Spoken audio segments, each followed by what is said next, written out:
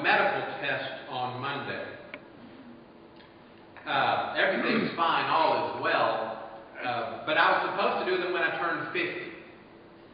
I'll turn 56 next week. Now for a man, that's not too bad. 6 years late to go to the doctor, that's about right, I would think. We just don't like doing it. We don't particularly like going to the doctor. And some of us could be described as mule-headed. Now I'm referring to men in the room, not women. Please understand. We can be mule-headed. I remember my father saying to me, don't be mule-headed. When you wouldn't do what you should do. You ever heard that phrase, don't be mule-headed? Some of you had it spoken to you. We can be stubborn people, can't we? God tells us how to live, and very often we do the opposite of what He has told us to do. In my own family, extended, but in my own family, there have been children born out of wedlock, and there have been alcoholics, and there's been drug abuse. I even have a distant cousin who robbed a bank in the 1970s. So all of us mess up, and we all come from families that mess up, and we're in a world that's messed up. Romans 3:23 tells us something we all know. All have sinned and fall short of the glory of God, and we're all in the same boat if we would admit it. Today we're going to look in just a minute at Psalms 32. It was written by David, and you know David. You know David is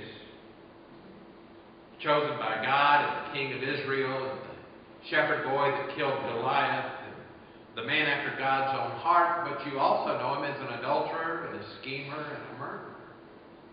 Same man, just sometimes he listened and other times he was mule-headed. This psalm is known as one of the 7 psalms of forgiveness that David wrote.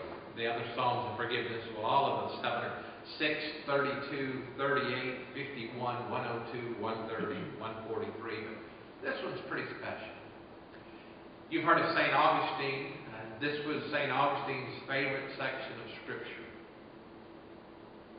In his dying days, he had Psalm 32 that we'll read in a minute. He had it written on the wall of the room that he stayed in, so he could read it constantly or have people read it to him constantly. Let's see why it's so special. Before we read it, let's pray together. Holy Spirit, we ask, as you instructed these words to be written, that you would instruct us to hear them correctly and properly. Bless us as we look and listen to your word, and Father, speak to our hearts. Father, we all have sinned, we've all fallen short, but we thank you for your plan. If we would listen, help us to listen. In Jesus' name, amen. So let's read Psalm 32. Oh, what joy for those whose disobedience is forgiven, whose sin is put out of sight.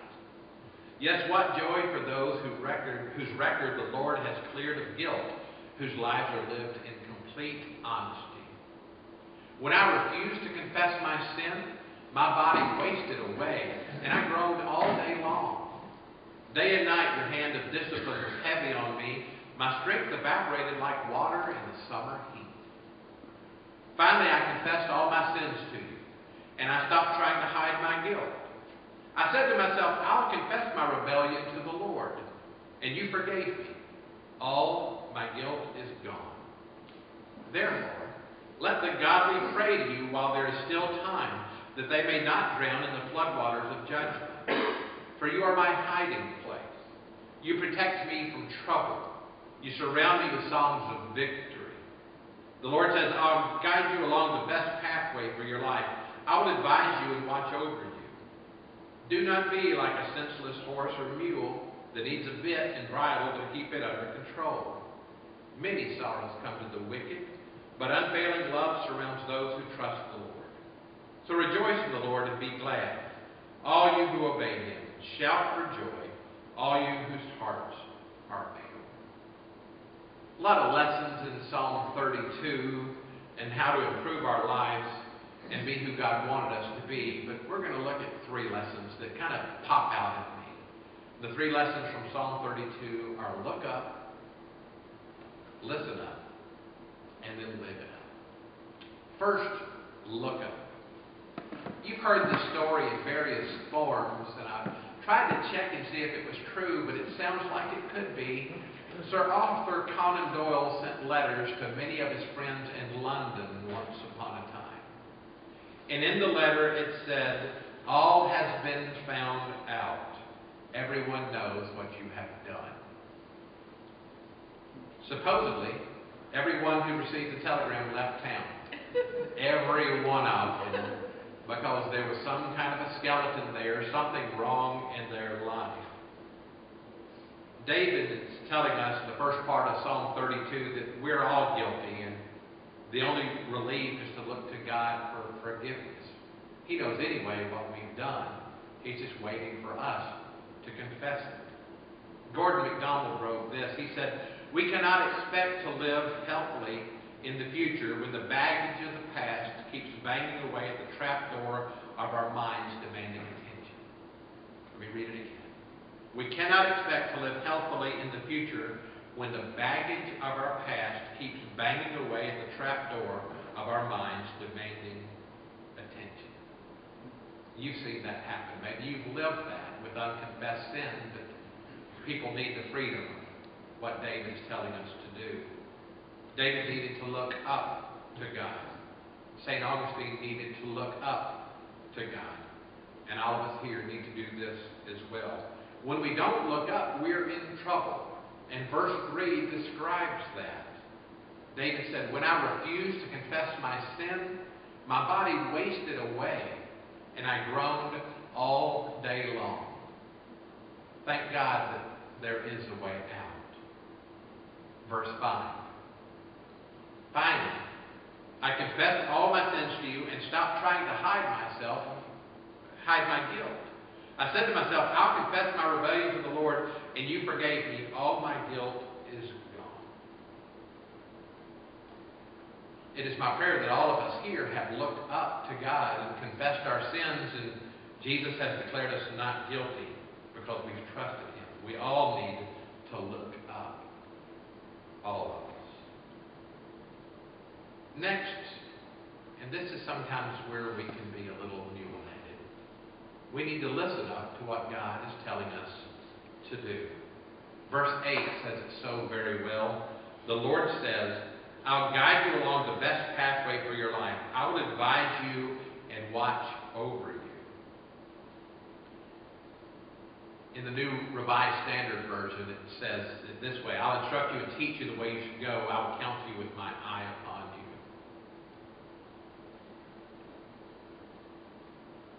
When we don't listen, we're in trouble. And God is always there to teach us, but sometimes we don't listen. Verse 9 describes those that don't listen.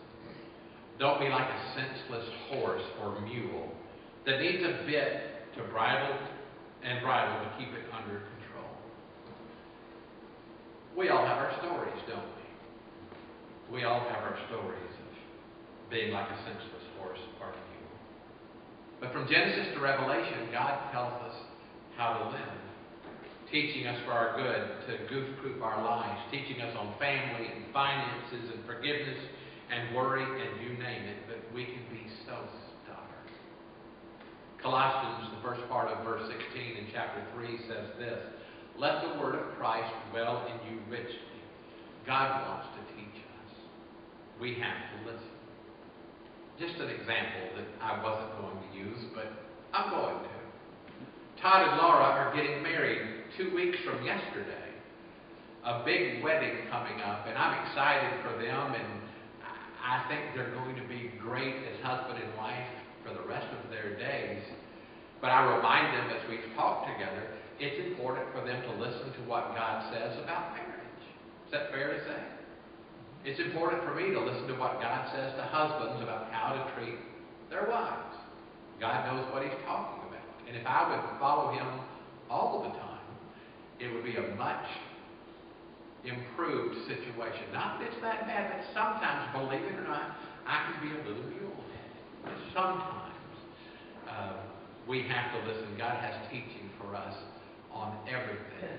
Charlie, my friend from Indiana, and I were talking with Taylor last night about finances and about Dave Ramsey's ministry and how improved our lives have been and how we wish we would have listened long, long ago to that counsel and that teaching that comes from Scripture. We have to listen to what God says. Last Sunday, when Foley gave his testimony, I had no idea.